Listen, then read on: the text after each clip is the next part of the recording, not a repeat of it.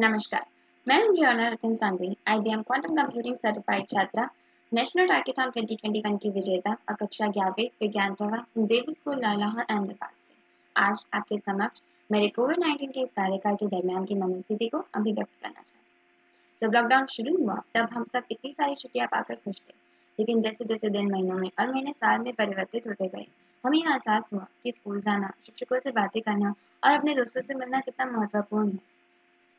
School, खेल, पाठ्यक्रम, गतिविधियाँ, प्रतियोगिताएँ वगैरह जैसे हमसे सब कुछ छीन लिया गया हो। इसके बाद हमारे पास अब केवल ऑनलाइन कक्षाएँ थीं और व्यावहारिक रूप में शारीरिक गतिविधियाँ भी नहीं थीं।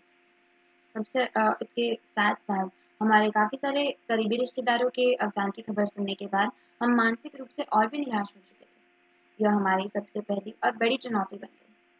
मैंने अपने इस पैंडेमिक की जर्नी में मनोस्थिति को स्वस्थ रखने के लिए कुल 3 पहलुओं पर ध्यान दिया है, माइंड, बॉडी एंड सोल।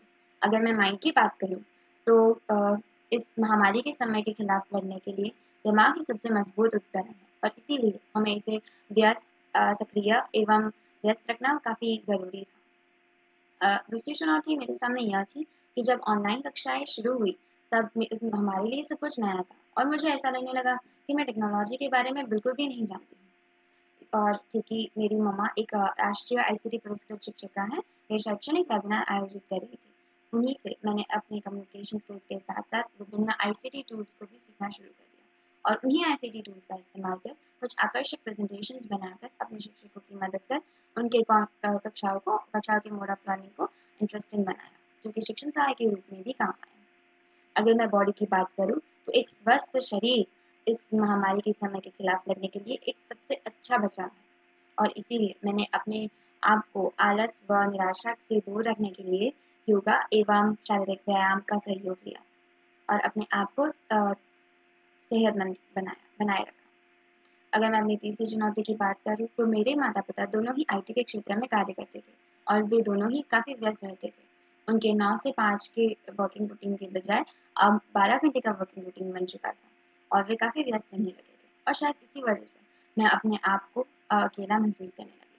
मैंने अपने इस अकेलेपन को सकारात्मक रूप से लिया और इसे ड्राइंग, क्राफ्टिंग और कुकिंग की स्किल्स में परिवर्तित कर दिया।